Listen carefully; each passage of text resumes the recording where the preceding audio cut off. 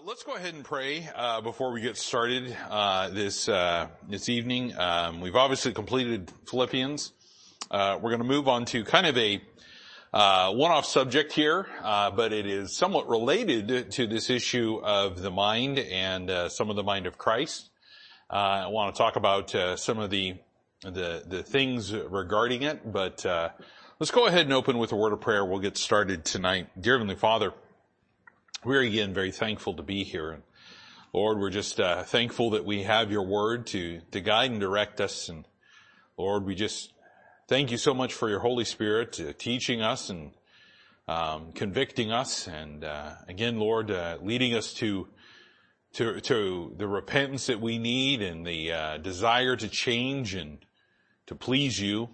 And Lord, I just pray that this evening we would do that our hearts would be very soft and tender and ready to receive, willing to listen, and most importantly, willing to do. I thank you again, Lord, for just those that are here, and I pray for those that could not. And again, Lord, we just pray you bring them back to us safe and healthy. And again, Lord, we thank you for all that you've done for us, and above all, the blessing of salvation that we have through you. And I pray, Lord, that we would just never forsake that, but it would always be something at the forefront of our mind that we would remember. And I thank you again for this, and this I ask in your Son's name, Jesus Christ. Amen. So this evening, I just want to talk a little bit about a subject about memory, remembering things. As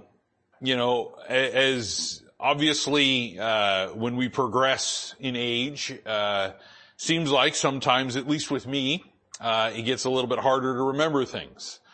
Keep getting a lot of the disk space errors upstairs, and 404 file cannot be found, and things of that nature where there's a struggle. But there's an importance about remembering that God emphasizes in Scripture. And it's not just having good memories. It's not just remembering where you parked your car or remembering to pick up something at the store or whatever it may be. This is more about remembering Him, remembering some key important things that we as Christians, believers, should do. There's a lot of warnings that we see here. There's some things that are in here for our learning that are taught to us. And I want to focus on a couple of things, and I want us first to turn to the book of Luke in Luke chapter 17. Luke chapter 17. And I understand the context of the verse here in Luke chapter 17 and verse 32. It's a simple verse. It's one of the shorter verses of the Bible. It only is 3 words. But there's an emphasis on remembering. And in Luke 17:32, it says, "Remember Lot's wife." Now, I understand the context of what's going on here, understand of all these things that are that he's talking about in this specific passage.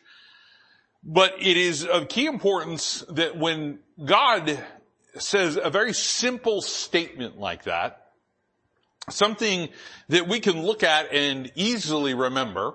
I mean, that's a verse everybody can memorize. That one's not hard.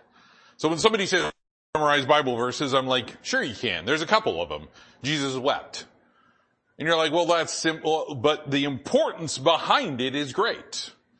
When we talk about remembering Lot's wife, easy to remember. It's something that's very simple, very, very specific. And when we think about what he's talking about there, we understand the concept of he wants us to think about what she did. And again, the account that is in Scripture in the book of Genesis is as Sodom and Gomorrah was going to be destroyed, God sent some angels to go ahead and pull Lot and his family out of Sodom and Gomorrah. And Lot's wife, really desiring, turned around and looked back, even though they were told not to, and she turned into that pillar of salt. And when we understand what God says about that desire she had, and if you will, her heart was, and And when she was in disobedience, he's using that to teach us that there's certain things that we need to keep in mind. The things that we read in Scripture should be readily kept in mind. Turn, if you will, to Numbers chapter 15. Look at the key text that we see here that I want to focus on. And one thing that we know specifically about some of the things with the nation of Israel is Israel had a memory problem. Israel seemed to forget God at a lot of points.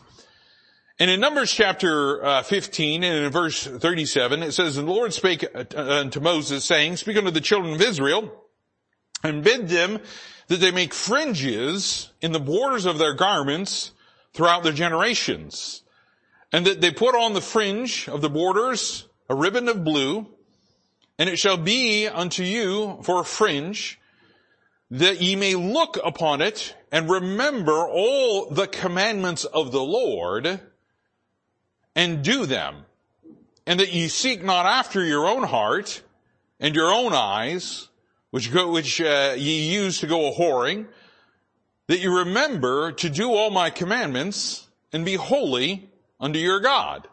I am the Lord God, I am the Lord your God, which brought you out of the land of Egypt to be your God. I am the Lord your God." Now, this is an interesting thing because now we begin to see some of the relevance of even the Israeli flag. You ever wonder why there's the two borders that are there of blue, those blue bands? This is from this passage. That's why they have that there. It's important to them. And the idea is that whenever they see that they would remember to do all of the commandments of the Lord. Now, when we think about it, it's a simple thing, but you don't see very many Jews walking around anymore with blue borders on their garments. On their prayer shawls and some of the other robes that they have and things of that nature, but you don't see them usually wearing that. Part of my life, I grew up in a Jewish neighborhood in Portland.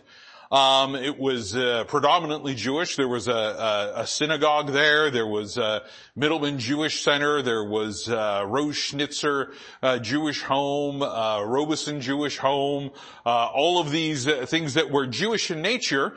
And we would always see the Hasidics walking around with their hats and their little curls, and the boys too, and they would be walking along, and it just kind of made you smile because they seemed to be happy.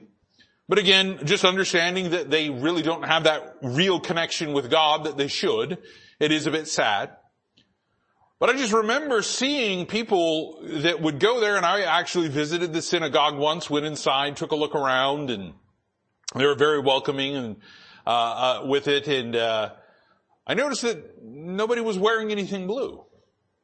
Nobody had any of these fringes.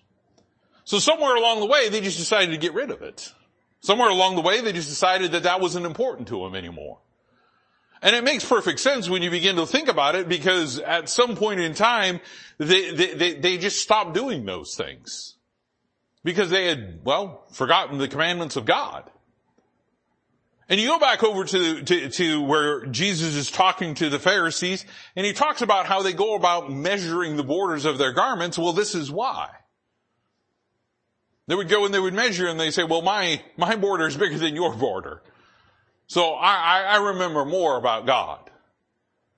And it became, if you will, this spiritual one-upmanship, this spiritual, I'm better than you, which is the Pharisaicalism, that we see in Scripture, where they look down on those that they thought were sinners when they themselves were full of the same sin, but were actually in a worse place because of their hardness of heart. But what we find in this passage is God is saying, look, I want you to remember something. I want you to remember to put those on so you don't forget. So you don't forget. I was at church one time, and somebody actually passed some of these out. I think actually at one point in time somebody here passed them out too. A lot of the that are Jews for Jesus will do that sometimes, and they'll hand out blue bookmarks, or they'll hand something out like the little rubber wristbands in blue and things of that nature. Something, again, to just kind of remind us of that passage. And I understand the context behind it. I understand what they're trying to do, and they're trying to get Christians and believers to truly follow some of these passages. Because this is an important one for us to understand. It's an important one for us to look at. Now, there is no commandment for us to put blue on, to have any of these blue fringes or anything of that nature. But what we are supposed to do is we are supposed to remember. We're supposed to remember to do the commandments of the Lord. We're supposed to remember to keep them. We're supposed to just remember them in general. You know, we talk about the commandments, and again, I'm not talking about the sacrifices of the Old Testament or some of the Jewish culinary laws, but I'm talking about the things in the New Testament, pardon me, where he talks about the law of Christ, the law of liberty, the commandments that he gives us about be kindly affectioned one to another, things about be ye angry and sin not. Those type of commandments that we see all throughout the New Testament. And when we begin to think on what God wants us to do, he wants us to remember this. So this is something that we can look at, and we can really truly take this as an understanding of what we're supposed to do. Now, it's interesting the context behind this passage. This just wasn't just some random thing that God said, hey, you know what? Now I want you to start wearing blue borders, blue fringes. No. There was a predication to this event, event that took place to this commandment. Jump back up to verse 32. Numbers 15:32, and it says, and while the children of Israel were in the wilderness, they found a man that gathered sticks upon the Sabbath day. And they that found him gathering sticks brought him into Moses and Aaron and all the congregation. And they put him in ward, because it was not declared what should be done to him. And the Lord said unto Moses, the man shall surely be put to death. All the congregation shall stone him with stones without the camp. And all the congregation brought him without the camp and stoned him with stones. And he died as the Lord commanded Moses. Now, this is interesting because they're basing it off of a commandment that God gave, but God didn't specify what the punishment was should you violate it. So again, they put him in a jail, if you will. They put him in a holding cell, and they're waiting to see what happens. And Moses goes to God and says, okay, we've got this guy. What do we do? And he says, he's got to die.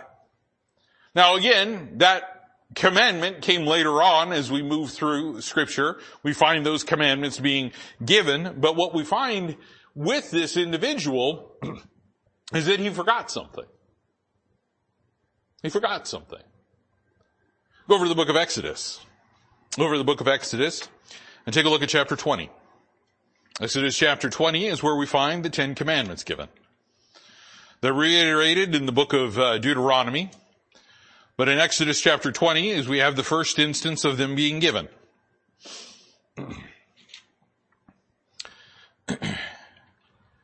In Exodus chapter 20, he starts off with talking about that thou shalt have no other gods before me, and thou shalt not make any graven image or likeness of anything that is in earth, or that is in heaven, or that is in earth above, or that is in earth beneath, or that is in the water under the earth. And he continues to go down through all of these commandments, and then he goes to this point in verse 8 where he says, remember the Sabbath day to keep it holy. Remember the Sabbath day to keep it holy. So he gives a very specific instruction here. And interestingly enough, it's not just keeping the Sabbath, but it's remembering to do that. I don't think I even need to take a poll in here, but have we ever had an opportunity in time of our life where we have gotten so busy that we forgot to do something? Maybe something that was important. Maybe something that was necessary. Well, here God's saying, look, the Sabbath day was important to him. Why? Because it symbolized rest. It symbolized rest. And most importantly, the Sabbath is a type of Christ. And we find that he is our rest. He is called the Lord of the Sabbath. And he never said to keep the Sabbath in the New Testament. But what we find him doing is he goes about, and with much contention, goes about working on the Sabbath, if you will, healing individuals and causing some stress with the Pharisees and the scribes. But he reminds them, your animal falls in a ditch, you'll pull it out. Your son gets born and it's on the 8th day, you'll circumcise him that day, regardless of it. And he reminds them of all those things.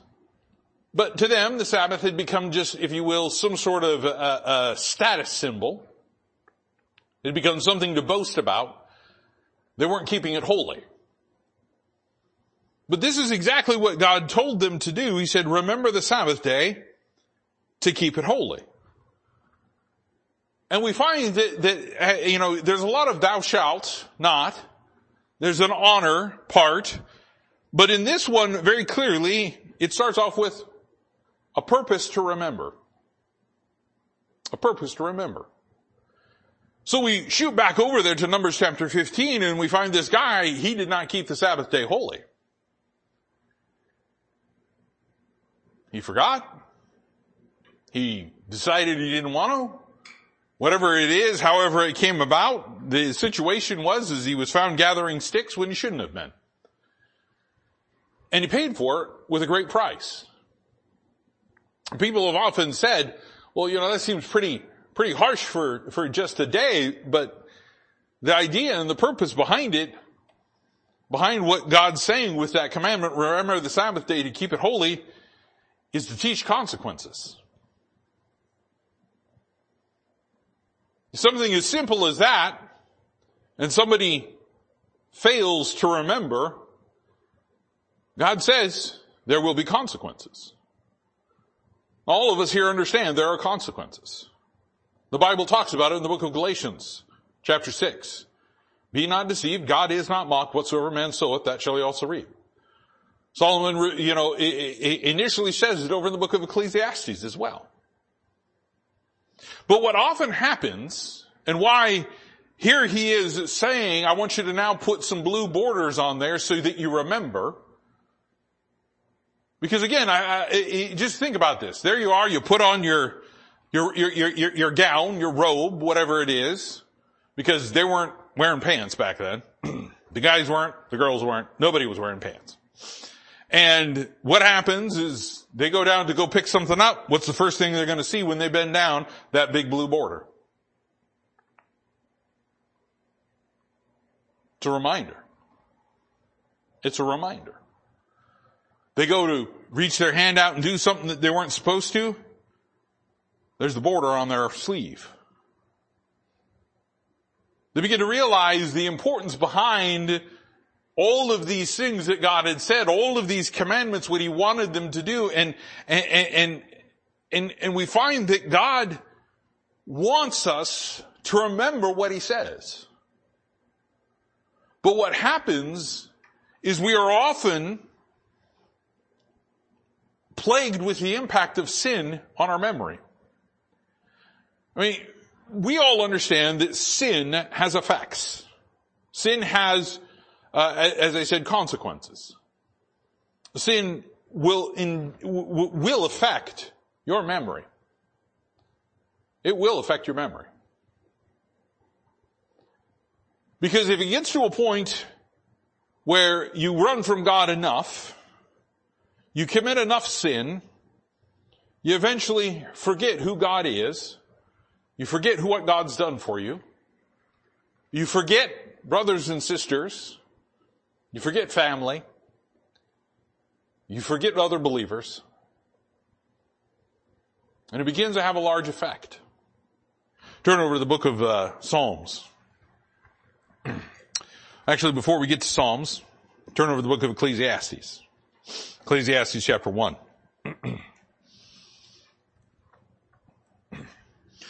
We talked about this as we continue our study in Ecclesiastes on Sunday night. But in Ecclesiastes chapter 1 verse 11, he says, there is no remembrance of former things, neither shall there be any remembrance of things that are to come with those that shall come after. Man has a problem. We have the adage that I often quote and say, what we learn from history is that men don't learn from history. What we also understand with it, Solomon is talking about here is even greater than that. Is that men don't remember what happened. And they won't use that to guide them into what they should be doing today or the day after. They fail to learn lessons. They fail to learn what impact the sin has had in their life. Also, they fail to remember the impact of what righteousness had in their life. Now, we talk a lot about what sin does. We talk a lot about it, but I'll tell you this. We know that God's grace is greater than any sin. And praise God for it. And He can save any sinner that has committed any act at any point in time in life. And people are like, so you're telling me Adolf Hitler could have been saved? If he chose it, if he decided, if he said, I want to trust Jesus Christ as my Lord and Savior, you're like, well, that's not fair that he gets to go to heaven after killing all those people. Well, it's not fair that Jesus Christ had to die on the cross for my sin. So let's talk about fairness, equality, and equity. That my God would have to come and die on a cross, pay my punishment, go to hell for me? No. Because that's where my sin wound up.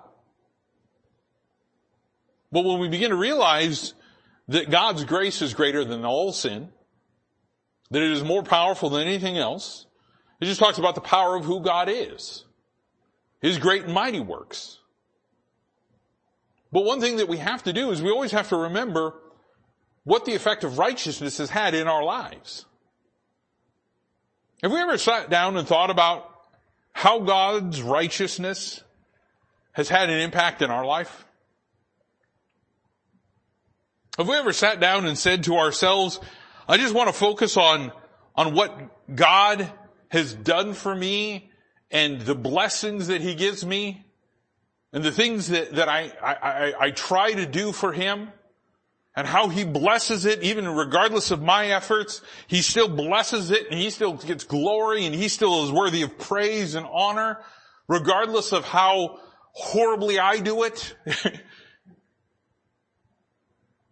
The effect of righteousness on us. Christ's righteousness.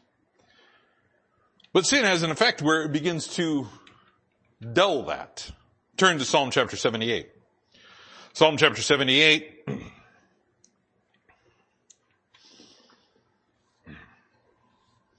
Psalm chapter 78.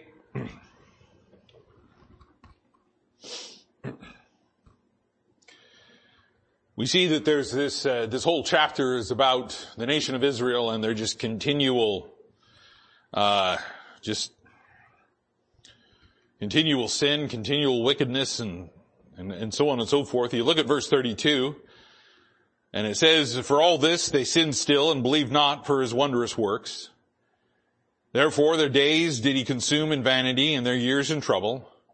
When He slew them, then they sought Him. And they returned and inquired early after God. And they remembered that God was their rock and the high God their Redeemer. And we see that sometimes it takes that little nudge.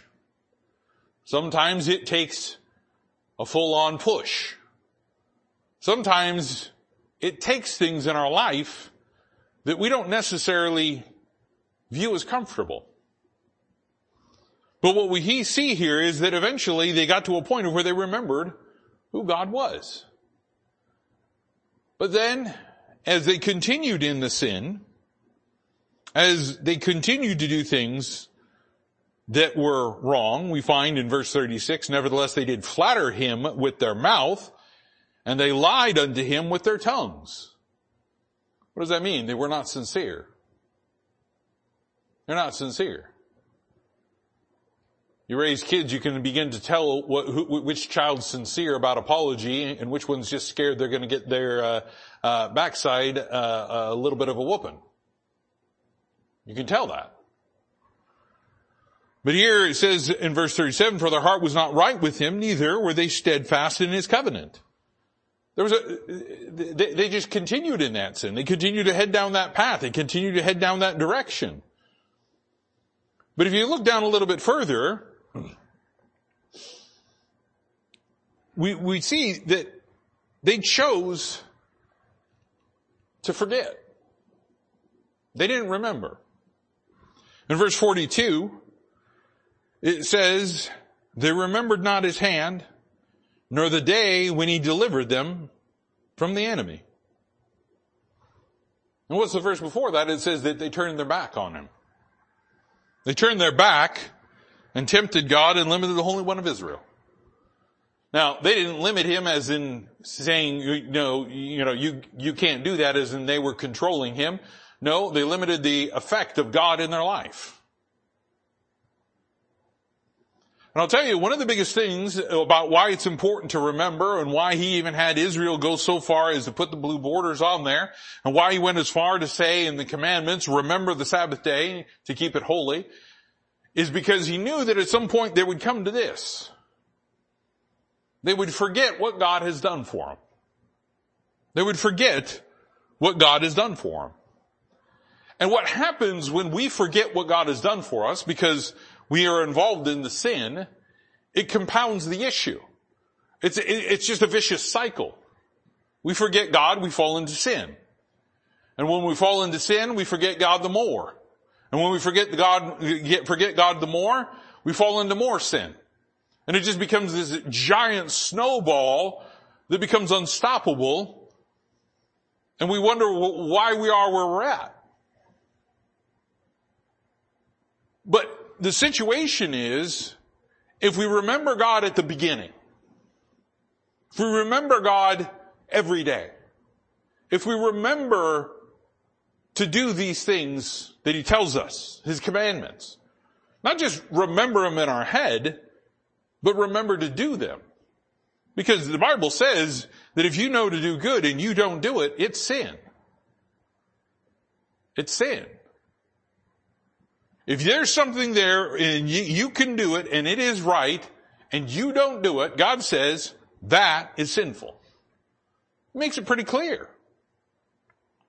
So when we look at this passage, these passages about remembering things, it becomes very important for us to remember what God's done in our life.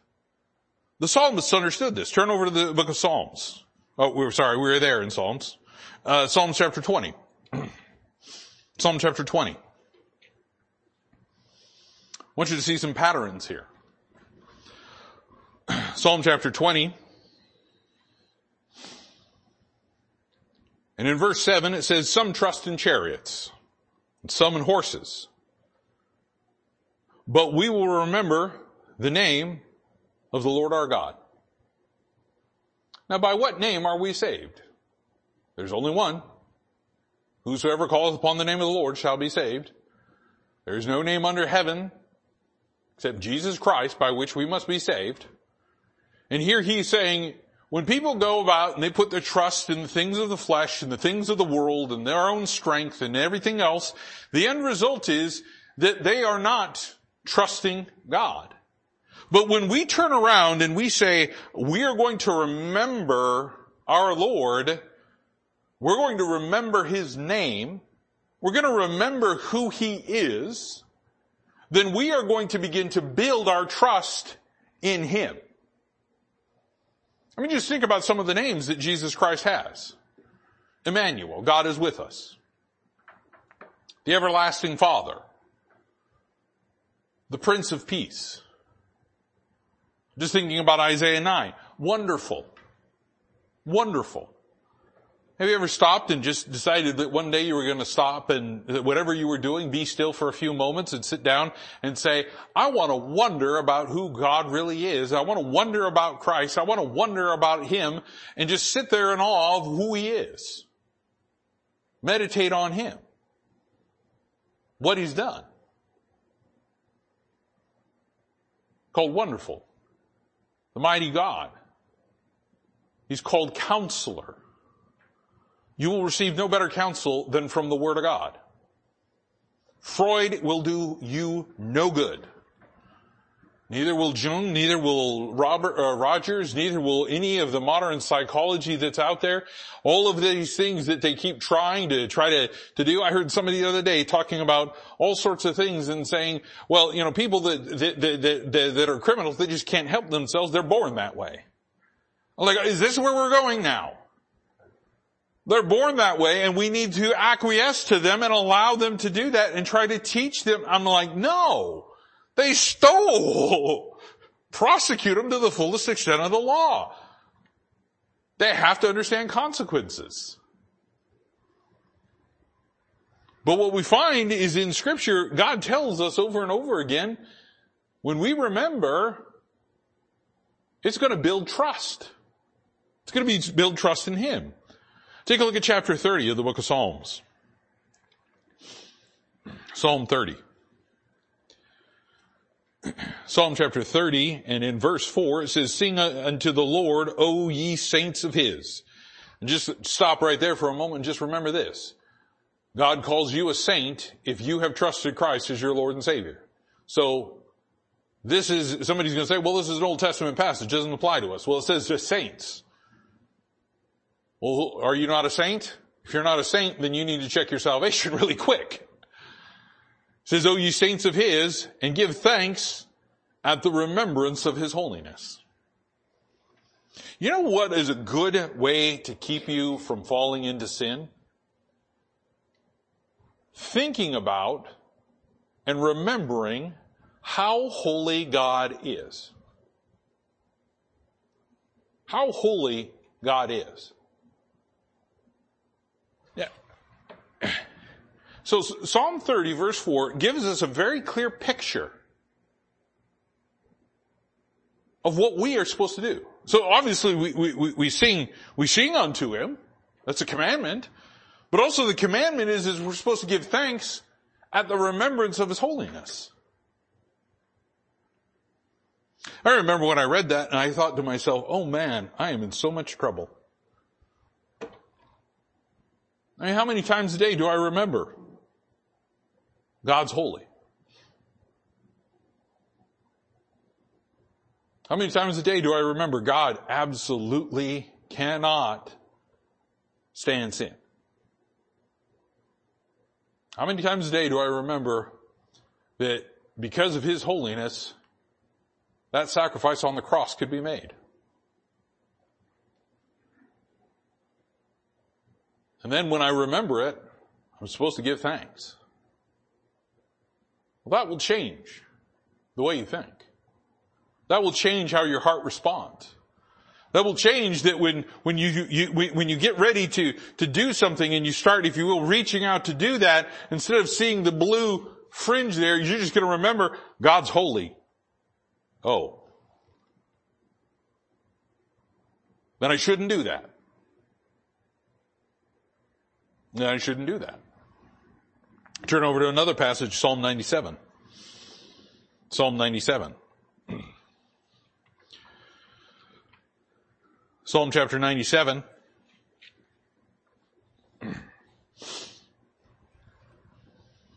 Verse 12, it says, "Rejoice in the Lord, ye righteous."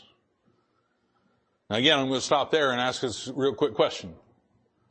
Are you righteous? Better say yes. Because God, Jesus Christ, imputed His righteousness unto you. Well, I don't act like it. Oh, okay. Well, then here might be the issue. "Rejoice ye in the Lord, ye righteous, and give thanks at the remembrance of His holiness." There we go. We've got it repeated twice. Repeated twice. There's a principle in Scripture. I don't like to call it the law because it doesn't always work that way, but it's a principle. There's one called the law of first mention. It helps identify what is being talked about. But also there is this principle of the second mention. And basically what that means is if God has to repeat it more than once, it's pretty important. It's pretty important. Have you ever had an employer tell you something, or an instructor or professor or teacher or whoever, somebody tell you, and they tell it to you more than once? Like you'll be doing something and I remember one of my first jobs, because I was 17 when I started working, I wasn't allowed to touch the giant cardboard baler. But then when I hit 18, they were like, oh, finally, we got another person to operate this stupid thing. And I remember standing there and having one of the supervisors there teaching me, his name, Bert. His name was Bert. Bert was missing a few fingers on this side of his hand.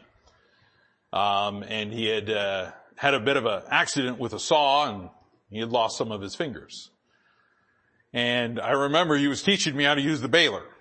And he was teaching me how to get in there and put the stuff in there, clamp it down, do this, do that, make sure this is secure, make sure this is locked, do this, and so on and so forth. And then when you're ready, press the button. But he would always say, all right, I want to make sure that you understand this. He's like, make sure this is up and this is locked and this is down so you don't stick your hand in there and wind up like me. And I'm like, he's like, I'm serious. And then he would say it again. And he's like, I want to make sure you do it. And then he would watch me do it, and he's like, what are you going to do now? And I said, I'm going to pull this down. He's like, why are you going to do that? Because I don't want to be like you, Bert. He's like, good, you listened. And sometimes I think about that because I think about what God's teaching us. And twice he tells us that we're supposed to remember his holiness. Remember his commandments, remembering his holiness. We begin to see how God is teaching us to, if you will, understand the impact of sin.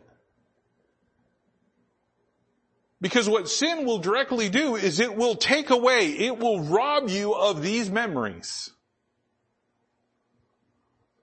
Because you begin to focus so much on that lust and that desire that you lose sight of the holiness of God.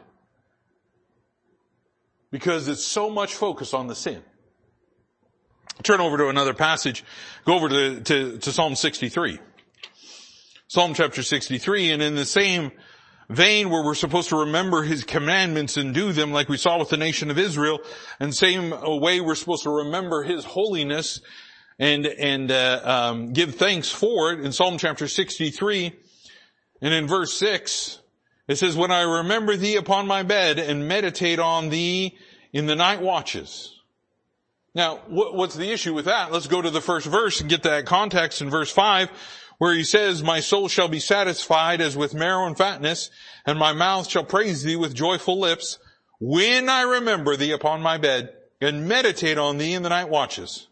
Because thou hast been my help, therefore in the shadow of thy wings will I rejoice.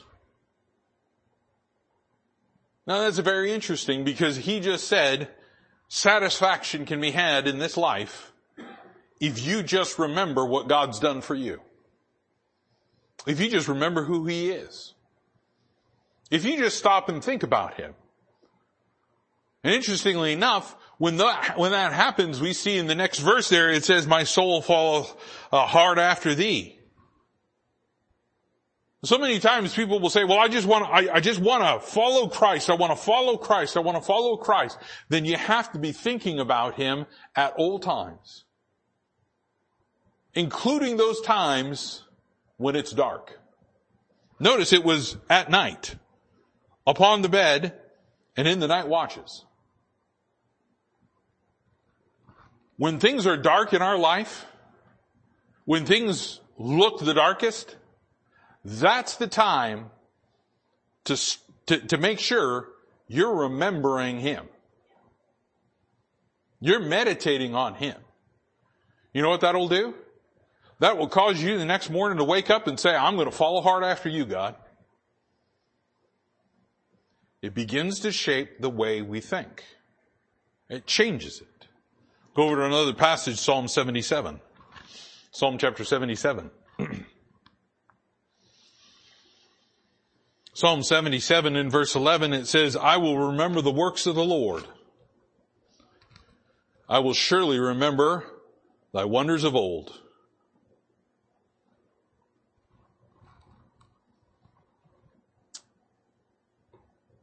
God has done such a mighty work in each one of our lives.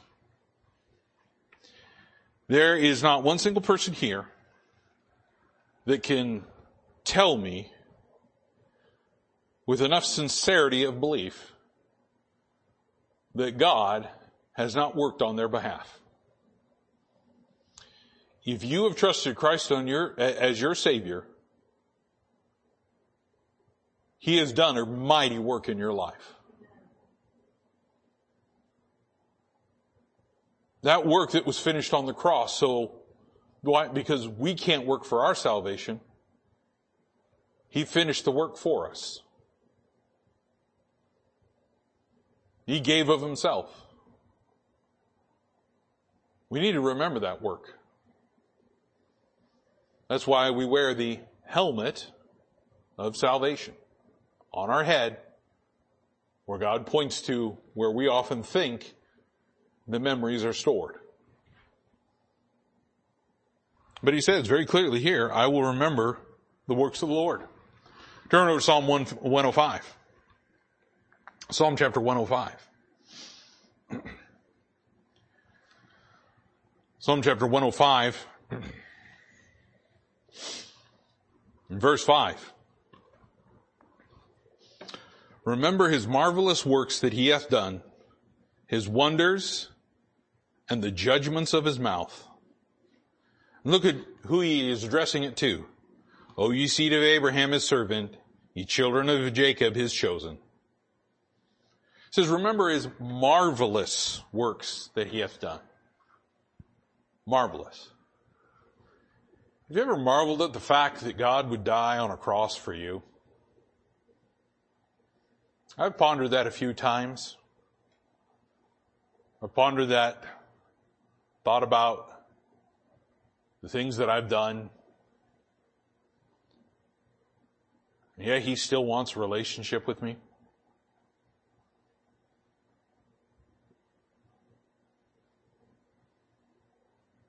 That should make you marvel.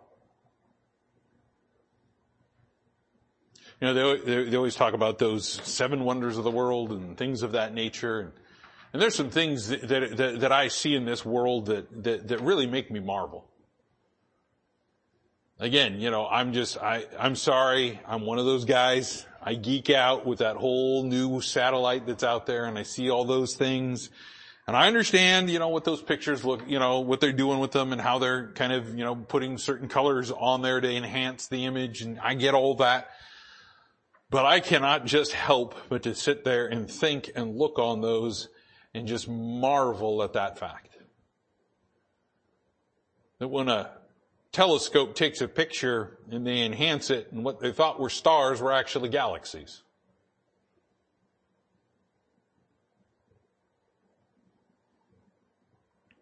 When they take pictures and they realize that in that picture there's so many galaxies that they can barely even count them. And that's one little portion of the sky.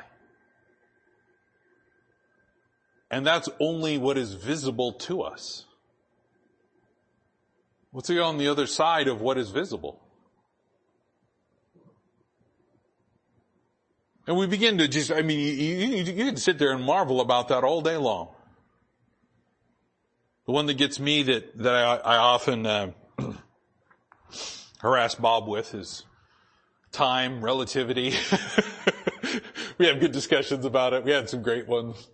I haven't bugged him too much about it lately. I'm still working on some stuff because I listened to some things about string theory, so I'll have to bug him more about it.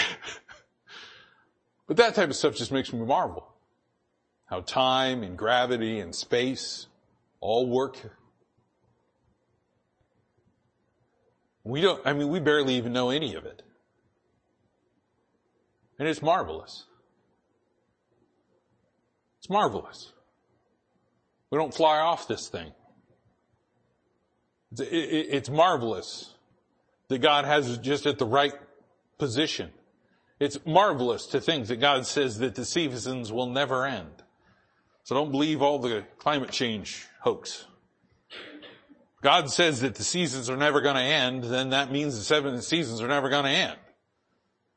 I'm sorry, I believe him more than Al Gore or anyone else that's out there. I lost track of who the newest guru about that is. But what we see is these marvelous things that God's done. But when is it that we really sat down and truly remembered how marvelous God has been to us in our life? You're here on a Wednesday night,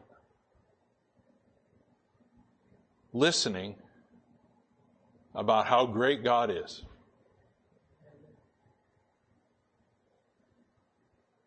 That's a marvelous work. That's a marvelous work. I want you to turn to Psalm 103. Psalm chapter 103.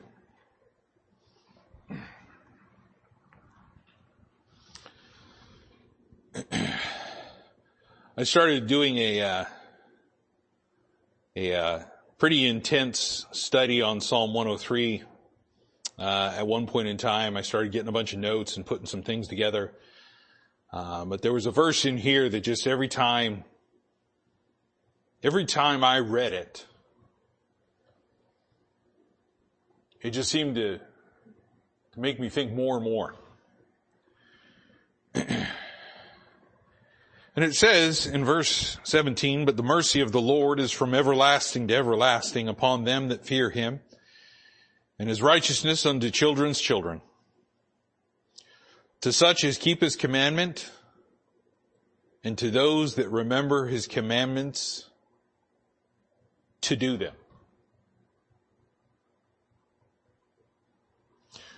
Memory has a huge impact in our life.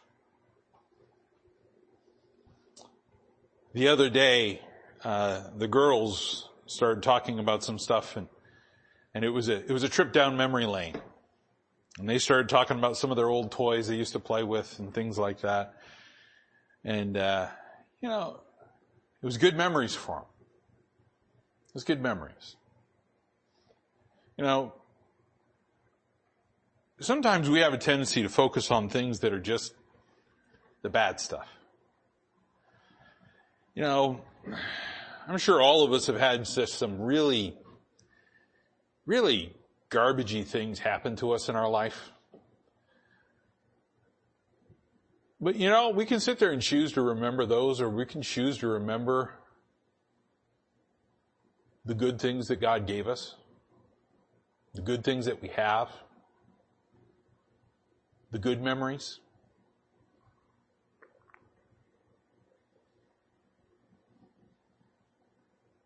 I think back on my childhood. And I'll tell you this, I had a blessed childhood. Now, I'm not going to sit there and paint it as, it was picture perfect and my parents were the most godly parents that ever lived this side of heaven or anything of that nature. They made mistakes just like I'm sure I've made mistakes. They have regrets just as sure as I have. And I will tell you this, though. I remember the good times. But what often happens is things climb in, and we focus on the things that are sinful. And a Christian really needs to stop thinking about that. That'll bring about bitterness. That'll bring about grief. That'll bring about depression and sorrow in an improper way. Improper way at that. Grief and sorrow, depression, those are all natural things. Don't think you're trying to get rid of those things. That's a wrong mentality. God created you with those. He created you to use them, though. Use them the right way. But so many times people will focus on the bad stuff in life. Like I said, we can all focus on the bad stuff. We can all focus on the horrible things that have happened. But we have a choice and a decision to remember the good things. You know, I choose to remember the good things about my parents.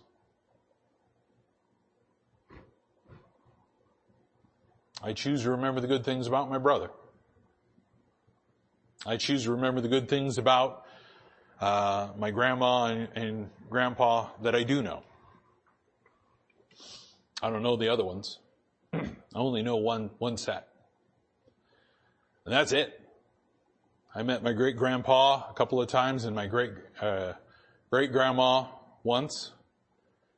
I just remember them being kind, and I just remember them just loving on us boys. And regardless of what anyone else says, that's my memory. That's what I remember. And again, it's not a made-up memory. It's not something I'm manufacturing in my head for the sake of satiating some weird, need or anything of that nature. No, what it is it's truth, and it's something that I remember. It's something that I choose to keep in my mind. And when we think about what God's telling us here in this verse, in verse 18, it's the exact same thing that he just told the nation of Israel over in Numbers chapter 15. Remember the commandments to do them. There's a purpose behind the memories. There's a purpose behind them. Memories give us all sorts of comfort. Memories can help soothe some pain. So God created memories for a very specific purpose. For the point of, we can remember. But when we start thinking about the commandments of God, it becomes clear what the purpose is. To do them. To do them. You ever have a point in time in your life, maybe it was with your employer, maybe it was with your parents,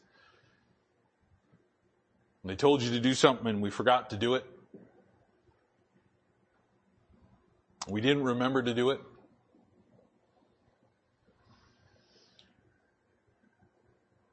This is why he told the nation of Israel, after somebody died, after they just witnessed something that was pretty horrific, he said, look guys, I want you to do this because I want you to remember. He knew exactly that they were going to forget. Just like he knows we will too. But he had them do something for a purpose. And that purpose was to remember. But here he's talking about mercy from God, and mercy from God is ever present, and as he says, is everlasting from everlasting. And his righteousness unto children's children when we remember his commandments to do them. Not just have them rattle around in our brains. Sometimes I probably bore the ever-loving mind out of my wife because I have all this knowledge and trivia and things rattling around up there that, it's to a point where you can't even watch a movie, and I'm just like, you can't do that. Tank can't do that. Gun can't do that. That's not what a grenade looks like. RPG-7 doesn't do that. I'm just sitting there and all these things just come rattling off, and I'm sure it drives everybody crazy. But there's no purpose behind it. It's trivia for the sake of trivia. That's not what God's Word is about. God's Word isn't about trivia. It's not remembering obscure passages. It's not remembering bizarre things that are in there for the sake of remembering. What it is, it's remembering what he's told us to do, that we would do it. I want you to turn to one final passage, 1 Timothy. In 1 Timothy chapter 4. And this becomes the mantra of every teacher, every pastor, every preacher, every missionary. 1 Timothy chapter 4. And he says in verse 6, if thou put the brethren in remembrance of these things, thou shalt be a good minister of Jesus Christ, nourished up in the words of faith and good doctrine, whereunto thou hast attained.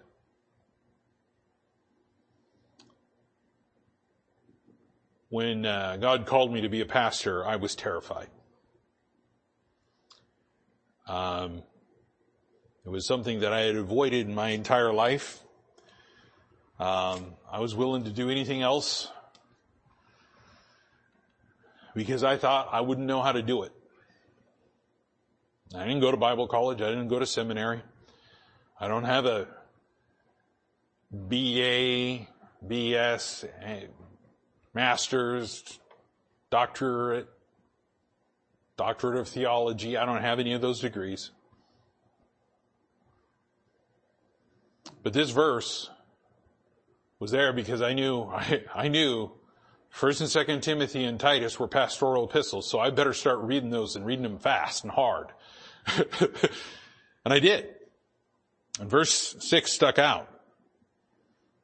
You want to be a good minister of Jesus Christ? Put people in remembrance of the things of God.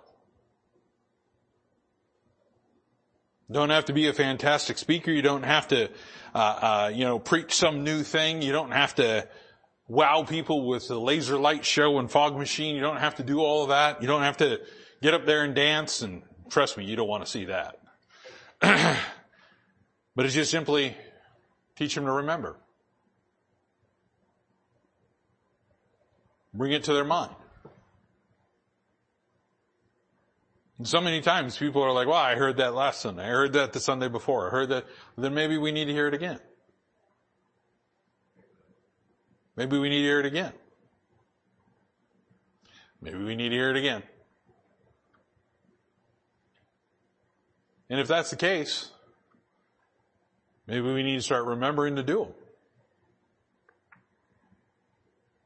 I remember one time I was sitting there and I was a young man and just remembering that and sitting there and listening to the preacher go on and on and on and on and on. I'm like, man, this is just like a sermon that he had a couple of weeks ago. I was like, okay. Just sitting there and just listening to it. And then he just kind of hit me. Maybe he's having to repeat it because I didn't get it the first time. Excuse me a second. Sword just goes right through the heart. Because God's teaching us. And when we begin to realize the importance of what God's teaching us in His Word, He puts a great importance on us remembering. I don't think we need a fringe. I don't think we need to wear a blue border. But I think we need a purpose in our hearts to remember so that we can do it. And if that means putting a sticky note on your steering wheel, don't curse at the other drivers. Putting a sticky note on your mirror with a Bible verse that says, be ye kind one to another as you wake up in the morning. One on your phone talks about how our speech is supposed to be seasoned all the way with grace. How we're supposed to minister grace unto the hearers. Then maybe we need to do it. The fact is we need to remember. It's the mind of Christ. It's the transformed mind. Sin's going to try to steal that from us. Let's just keep remembering to do what God tells us to do. And we'll keep that sin at bay. And we'll have that memory that's fixed on Christ. Let's pray. Dear Heavenly Father, I thank you again for this time. Thank you again, Lord, for this simple message. Lord, one that continually speaks to me, one that continues to teach me every single time I look at these verses, every single time I think about you.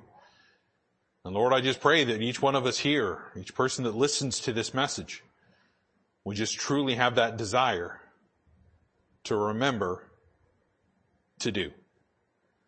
Lord, again, I just thank you for all you've given us. I pray you take us home safely tonight. And again, Lord, I pray you bring us back safely this Sunday. And Lord, may our hearts continue to be worked on, prepared, ready to be filled with you and your word as we study throughout this week, as we read your word, and as we assemble again on Sunday to worship and praise you. And this I ask in your Son's name, Jesus Christ. Amen.